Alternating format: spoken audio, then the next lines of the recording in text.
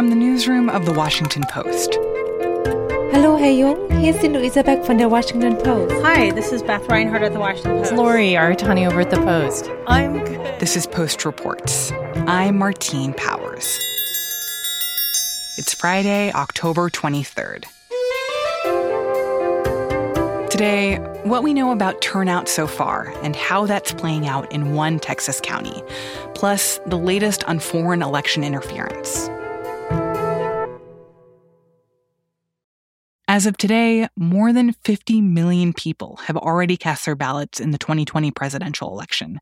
That's more than the total early vote count in 2016. Which is an incredible milestone to cross with more than a week left to go in early voting. That's Amy Gardner, a national political reporter at The Post. We checked in with her this week to see what the numbers can tell us so far. We don't know the party registration of voters in all states, but we know it in some states. And we don't know the ethnicity in all states, but we know it in some states.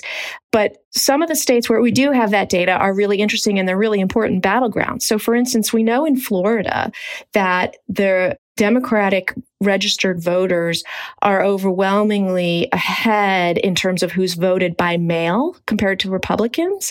But we also know that it's much more even when you look at who's voted in person, which just started in Florida this week. So each day of early voting that happens in person in Florida is going to sort of narrow the advantage that Democrats have in the mail vote. So that's the kind of example that we have in Florida, of course, is an incredibly important state and battleground where the winner of that state is likely to be the next president, not definitely, but likely. And so that's the kind of, data set that we're looking at to sort of get a sense of things. And what are you seeing in other states? The advantage among those who are voting by mail is Democratic in every state where we have the data. And we have that data in something like 15 states. It's true in North Carolina. It's true in Georgia. It's an overwhelming advantage in Pennsylvania, for instance. It's like 4 out of every 5 voters by mail is Democratic, roughly. And that's an incredible advantage for Democrats over Republicans. So if we're seeing this political breakdown in terms of who is submitting mail-in ballots and who isn't, and that the people who are submitting mail-in ballots tend to be more Democrats, why is that? I think that one answer, if not the only answer, is that President Trump has discouraged mail balloting. He has been attacking mail balloting basically all year since the pandemic began, claiming without evidence that it will prompt widespread ballot fraud. And those attacks have had an impact on Republicans and whether they want to vote that way. And what else are we seeing from the data in terms of the demographic breakdowns of who actually is voting right now?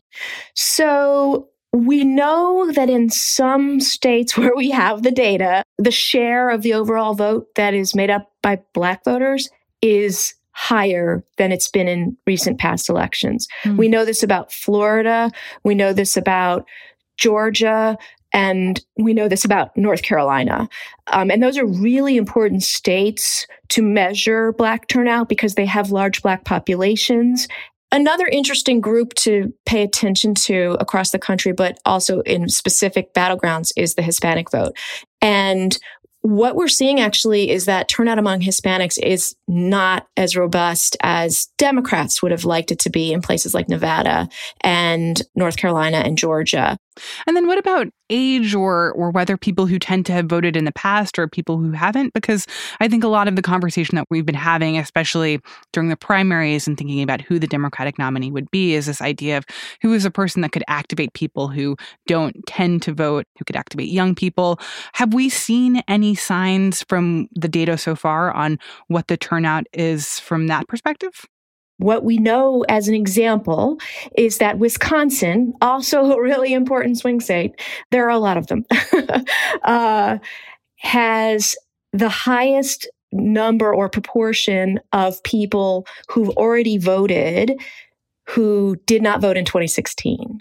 And that's really interesting because we like to look at first-time voting or people who are coming back to voting after having taken a break as an indicator of overall voter enthusiasm. It doesn't tell us who they're voting for necessarily, because you could have people who sat out who came back out to vote for Trump or for Biden. We just don't know. But you can take a look at that data and look at trends, especially if you look at those returning voters to see how old they are or other demographic indicators. And so what's really interesting in the case of Wisconsin is that of the voters who did not vote in 2016, who've already cast ballots this year, the largest share is occupied by people who are older, who are over 60. Really? And the share that's 18 to 29-year-olds is not the largest share. It's not young people who are accounting for this sort of first-time or returning voter trend. It's older people. So basically, like older people who have been sitting it out for a while, but for some reason this year are like, oh, I really want to make sure that I'm voting this year. Yeah, and I want to be really careful that we don't know who it is. And one of the things that I don't know and don't have yet and hope to get is a breakdown by jurisdiction. So let's say that a huge amount of those people returning are from Milwaukee. Then we're going to know that it's going to be a very large population of Black voters, because Milwaukee has a very large Black population and was thought to have contributed to Hillary Clinton's loss of Wisconsin in 2016, because there was a lack of enthusiasm for her among Black men in particular in Milwaukee. So if a lot of these returning voters are from Milwaukee, then that's going to tell us that there's a good chance that these are voters for Biden. Similarly, we know that older Americans from polling data are turning away from Trump, at least to some degree, because of his handling of the coronavirus. They're really mad that they don't get to see their grandchildren. They're really concerned about their own health, the health of their loved ones. And so the polling suggests that he's not winning the older vote nearly by the margins that he did in 2016 and may not be winning it at all. So that's another reason to wonder if these numbers out of Wisconsin reflect support for Joe Biden. But I also wonder if these numbers that we're seeing, both in terms of the return so far of mail-in ballots and also the number of people who have been in line for early voting, if that kind of distorts the picture of what turnout might end up being overall, just because it does seem like either because of enthusiasm for voting in this election and saying, I'm going to be there on day one of early voting, or because of concerns around coronavirus, that people are just doing all of it early and that we're actually not going to see that many people coming out on November 3rd itself to vote. It's the money question, really, in all of this. And it's also a question that involves algebra, I like to say, which scares the heck out of me, because at some point we have to figure out how many people have voted early and whether it's more than just what the Republicans like to call cannibalization of the election day vote. People choosing to vote early because of that enthusiasm that I described, or because they wanted to vote by mail out of fear of coronavirus infection. And with all of this data showing that it's mostly Democrats who are voting early, we are hearing this defense from Republicans that, look, we're going to make it up on election day. We're not concerned. And that may be true, which is one reason why in all of our reporting, we're being very, very careful not to say this means Joe Biden's going to win, because we don't know that. There could come a time when we cross a threshold where turnout is so high in a particular state, and it's known that that volume of voters is so favoring Joe Biden that it's not possible for Donald Trump to catch up on election day.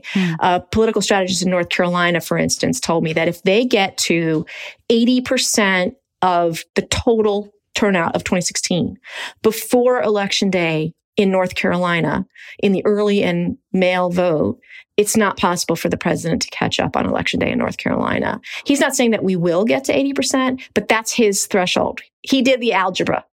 So the fact that we're seeing so much of this voting happen early, does that make it more hopeful that we're going to have results early after election day, either on election night or, a day or two after, that we're not going to be in this situation of counting ballots for weeks and weeks after the election? It depends upon the state. The volume of mail in states that are not accustomed to counting mailed ballots is going to take longer to count.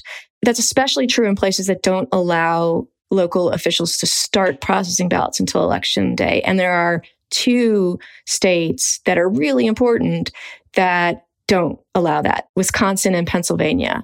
And you can look at Pennsylvania's primary in June. It took them 2 weeks to finish the count of the mail ballot. And they have done a lot of things to fix that and prove that. And they've bought like these machines that open envelopes and these high capacity scanners. But still, it's pretty much impossible for Pennsylvania to finish counting its ballots by election night. The other thing is that a lot of states allow ballots to come in for several days after the election day, as long as they're postmarked by election day. So obviously those ballots won't be counted. That matters only if the number of outstanding ballots is a difference-making number of ballots, right? So if we have a landslide on election night, it won't matter that Pennsylvania is not counted, and it won't matter that there are still 50,000 ballots that are still out in Michigan or whatever. If the result that is reported on election night is definitive and insurmountable, none of that will matter. But we can't guarantee that. I mean, we have close elections in this country, and we have states that are the ones that are going to decide it this year that have close elections year after year. And so the chance that a state is the deciding state and doesn't finish the count on election night is real. I also wonder, what is this like for election officials who were already scrambling to put in place new rules and procedures and check-in processes to keep in mind the risks of the pandemic, but who are also now dealing with crowds of people or numbers of mail-in ballots that they have not experienced before, or at least in recent years? So my experience talking to election officials at the state and local level in dozens of states over the last several months as they've prepared for this most unusual and actually unprecedented election is uniformly excitement about the prospect of making it work. And the turnout numbers so far are evidence that it's working in their view. And that doesn't mean that there are partisans who are glad that Democrats are currently in the have the advantage. It means that their goal as, administrators of the institution of voting and the institution of administering elections is that people can vote. People who are eligible can vote. That's their goal. And so uniformly, election officials are excited about the turnout. I mean, I got this text from an election administrator in North Carolina when early voting started on Thursday of last week, a week ago, like literally giddy. He's like, oh my God, we're going to have more than 300,000 people show up. It's so cool. Like, that's not partisan. That's just yay elections. And I'm hearing a lot of that. Yay, democracy. Yeah.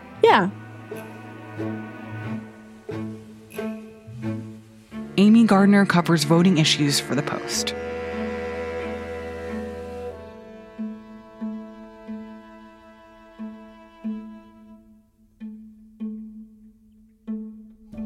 One of the places where election officials are really excited is in Travis County, Texas, where there's been a significant increase in turnout so far. And let me give you a rough idea of how many more people we're talking about. In the last presidential election, we had a grand total of 27,000 people who voted by mail. We already have almost 82,000 requests for ballot, and we're not finished yet. My name is Dana DeBevois, and I'm the Travis County Clerk. That's in Austin, Texas.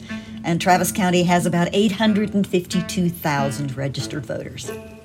And how long have you been the county clerk? 34 years. Whoa, that is a long time. That's a long time. This year, 97% of eligible voters in Travis County were registered to vote. That is a new record. And Dana says that the county could also end up having a record number of vote-by-mail ballots and of people showing up early to vote in person. If we're going to break our previous record, then we're looking at about a 77% turnout or better. If that happens, then the magic number that we're looking at is at least 650,000 voters will vote. Well, it seems like we're headed straight for that because We've had, for the last 2 or 3 days, more than 40,000 people show up to in-person vote. If those numbers hold true till the rest of the time, and I believe they might increase, we'll see 600,000 people already voted by the time early voting is over with. And then we'll expect more voters on Election Day. So we could very easily go past the 650,000 total voters that we're thinking. Wow. And what does that high turnout look like up close? I mean, are you seeing lines or crowds? And even for the mail-in ballots, I mean, are you guys kind of being inundated with these deliveries? Yes, and inundated is a good word. Tsunami is another good word because we're just overwhelmed. But we learned lessons with our last election in July that taught us, all right, by-mail voting is going to be really popular. It's also very tedious and slow and time-consuming to process at back of house. So we knew we needed to build in more stations for people to work ballot by mail, not only sending them out, but getting them ready to count once they come back in. So all of that has taken a lot of extra effort and a lot of extra staff. In person, what you'll see is lines for voting. They're not too terribly bad, although on the first day we had a little bit of people going to polling places that were already crowded. And what we suggest to voters that they do is they check the Wait Times app on the county clerk's website so that they can pick a location out of the 37 early voting locations, one that is not only convenient for them, but that carries a little green traffic icon next to the name of the polling place. That means there's little to no line at all, and we really encourage people to go there. It's like going to the DMV and choosing it based on the one with the lowest amount of weight. Right, exactly. So the other thing that voting looks like now is it looks like there are very long lines because we have markers on the pavement outside to socially distance folks every 6 feet or better. Well, that gets the line pretty strung out, but it moves so quickly that the person at the end of the line who was fearful that they might be stuck in something really long ends up finishing long before they think they do. So it's how far the line stretches out that can sometimes get your attention. Never mind, it's all moving really fast. And do you have a sense of like who you're seeing actually come out, either when it comes to age or race or district, or even if they're first-time voters or not? Right. I have some data and some anecdotal information. I know that in this hugely increased volume of by-mail ballots, that 86% of our voters are local over 65. So if anybody's worrying or wondering who is participating in the by-mail program, it's your next-door neighbor who's over 65 and who was always eligible all along to vote a by-mail ballot. A lot of people who are voting by mail for the first time have always preferred to go in person. But because of COVID this time, they're going to make use of by mail. Now, anecdotally, when you go to the polling places, it's very noticeable that we have a lot of young people voting. People in their 20s and 30s are everywhere. We're thrilled to see them. That particular category of voters did not have a particularly good, show up rate, and now they do. So we're thrilled to have them. Why do you think you're seeing such a big increase in turnout this year? Well, I think there's the political environment, and as I said before, I think there's pent-up demand. I think there are, in any presidential election, there are always people who only vote once every 4 years. So some people have been waiting for this election for 4 years and are very eager to make their choices known. I also wonder if there is kind of like an interesting effect from all of the problems or the challenges around voting this year, because we've been talking so much about, can people vote by mail? What's happening at the post office? Is it safe to vote in person? It feels like it's actually brought a lot of attention just to voting in general. And so that's more of a reason to be more attentive this year and like getting out early and being more conscientious about actually making sure that casting our ballot does happen. Yes, I think all that's true. I think you've probably put your finger on the pulse. There's a snowballing effect that all of these stories have about the obstacles for voters. And this time, instead of voters shying away from the polls because they think there's going to be trouble, that's not the response we're seeing. What we're seeing is sort of an, oh, no, you don't. This is my democracy and my vote, and I'm going to be there. I also wanted to ask about some of the outside forces in this election. You know, we've seen litigation all over the country that has really, in some cases, created last-minute changes in how voting can happen, what the rules are, and that has happened in Texas. Can you talk a little about what are some of the ways in which those kinds of battles over the election rules have affected you? Mm-hmm.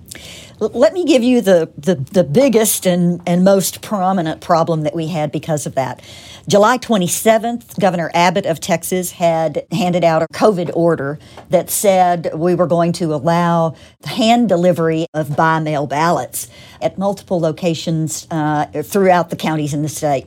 So Harris County, Travis County, a couple of other counties, we planned to have in Travis County 4 drive-through locations to make hand delivery.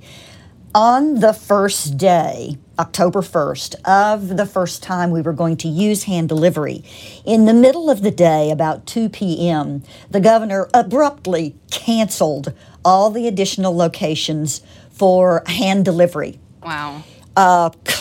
Clearly voter suppression. I don't think there's anybody who's fooled by, calling it anything else. That created a great deal of confusion among voters because, of course, these places had been advertised ever since July 27th. So we had to suddenly regroup. We had planned for 11 drive-through lanes in our downtown area and then 1 lane at the county clerk's office. Well, so the governor's edict kicked me out of the drive-throughs that were downtown, so all 3 of those were closed. And we turned the 1 lane that was up here at our office into 16 bays for voters to pull their car into. The time period to hand deliver your ballot per car is a procedure that takes 2 minutes. So we're seeing voters come in really fast, hand deliver their voted by mail ballot and go right on. And they know they're now feeling safe and comfortable because their ballot is in the ballot box. I've been sued 3 other times, too, which have delayed the election in Travis County. Wait, was this all during this election cycle? This cycle. And then there was a question about, okay, well, if you get sick with COVID, do you really have to have a doctor's notice in order to qualify for a hospital ballot? So that was litigated. 2 of the 3 things, and then the confusion with the hand delivery have run us behind schedule. This year, we barely made our 45-day deadline to get by-mail ballots mailed out to military and overseas voters because of all the delays from the litigation. Wow. What are you thinking about the challenges of counting all those ballots? And do you foresee a world in which that is all done by the end of the night on November 3rd? Or are you preparing for a world where that looks a lot lengthier and more complicated? We've made special arrangements so that if we end up with 100,000 by-mail ballots in-house, say first thing election morning, we will start tallying those ballots at 7 a.m. on election morning as soon as the polls open. And we'll barely finish by the time I can first release results right after 7 p.m. on election night. If I can get all of that done, then what will remain is what we bring in election night, and that may certainly run us midnight or perhaps a little later in getting the regular polling places counted, but it puts us in a completely different position because it means that most of what we had in stock got counted on election night, and I think that's really important for people. So I know it sounds like it's a lot, but we're planning for it so that we can try our best to meet our goals. Dana de Beauvoir is the county clerk in Travis County, Texas. Even after our interview, the legal battle over ballot submission in Texas has continued. On Thursday afternoon, the Texas Supreme Court rejected a request by Republicans to halt drive-through voting in Harris County around Houston. After the court's decision, the county clerk there tweeted, "Once again, the law is on our side. The court's decision to uphold the legality of drive-through voting as a safe and convenient way to vote underscores that this November, democracy is on the ballot."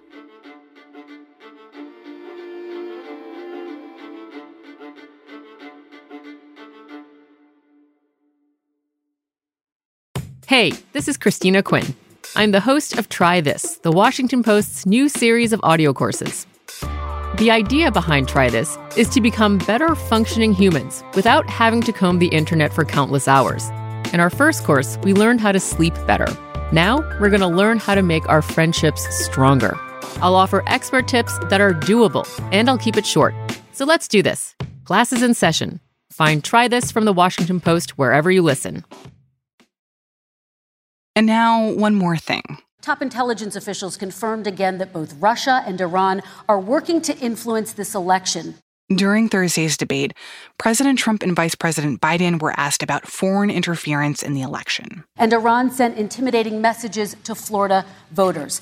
This question goes to you, Mr. Vice President. What would you do to put an end to this threat? You have 2 minutes uninterrupted. I made it clear that any country, no matter who it is, that interferes in American elections will pay a price. They will. It started on Tuesday. Craig Timberg is a national technology reporter, and he was following the story when it all began. Voters in Florida and some other swing states got these emails that said, "We know who you are. We have your address and your phone number. And if you don't change your registration to Republican and vote for Donald Trump, we're going to come get you." And they were supposedly from this group called the Proud Boys that have a history of some violence. So it had a kind of surface plausibility about it.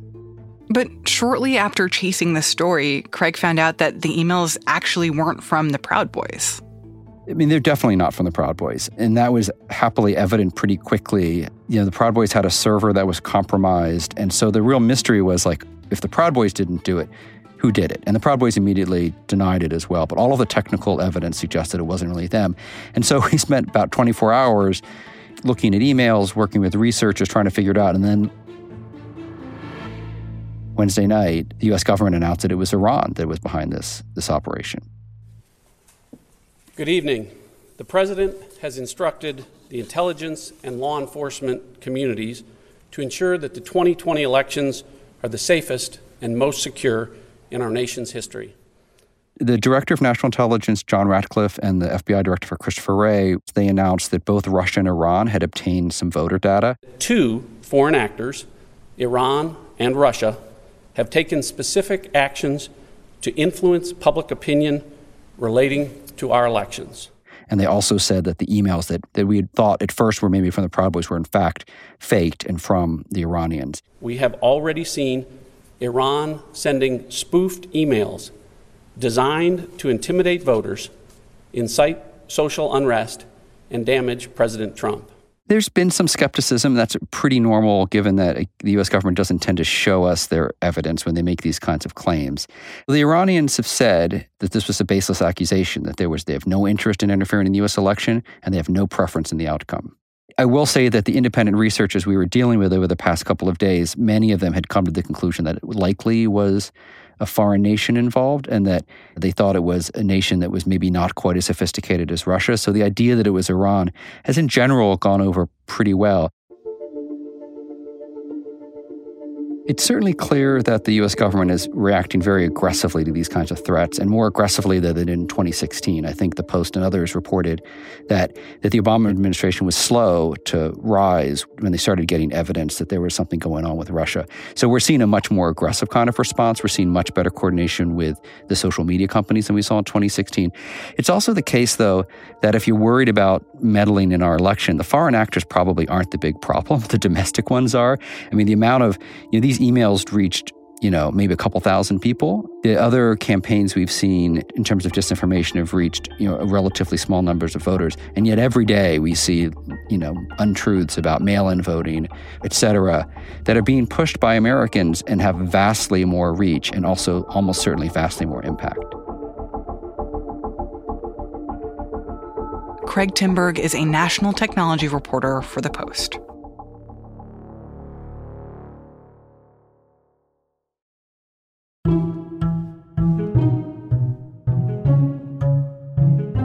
That's it for Post Reports. Thanks for listening. Our senior producer is Maggie Penman. Our producers are Alexis Diao, Rena Flores, Lena Mohammed, Jordan Marie Smith, Rennie Svirnovsky, and Ted Muldoon, who also composed our theme music. The Post Director of Audio is Jess Stahl. I'm Martine Powers. We'll be back on Monday with more stories from the Washington Post.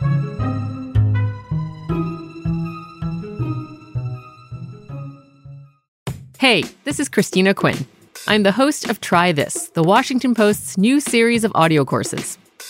The idea behind Try This is to become better functioning humans without having to comb the internet for countless hours. In our first course, we learned how to sleep better. Now, we're going to learn how to make our friendships stronger. I'll offer expert tips that are doable, and I'll keep it short. So let's do this. Class is in session. Find Try This from the Washington Post wherever you listen.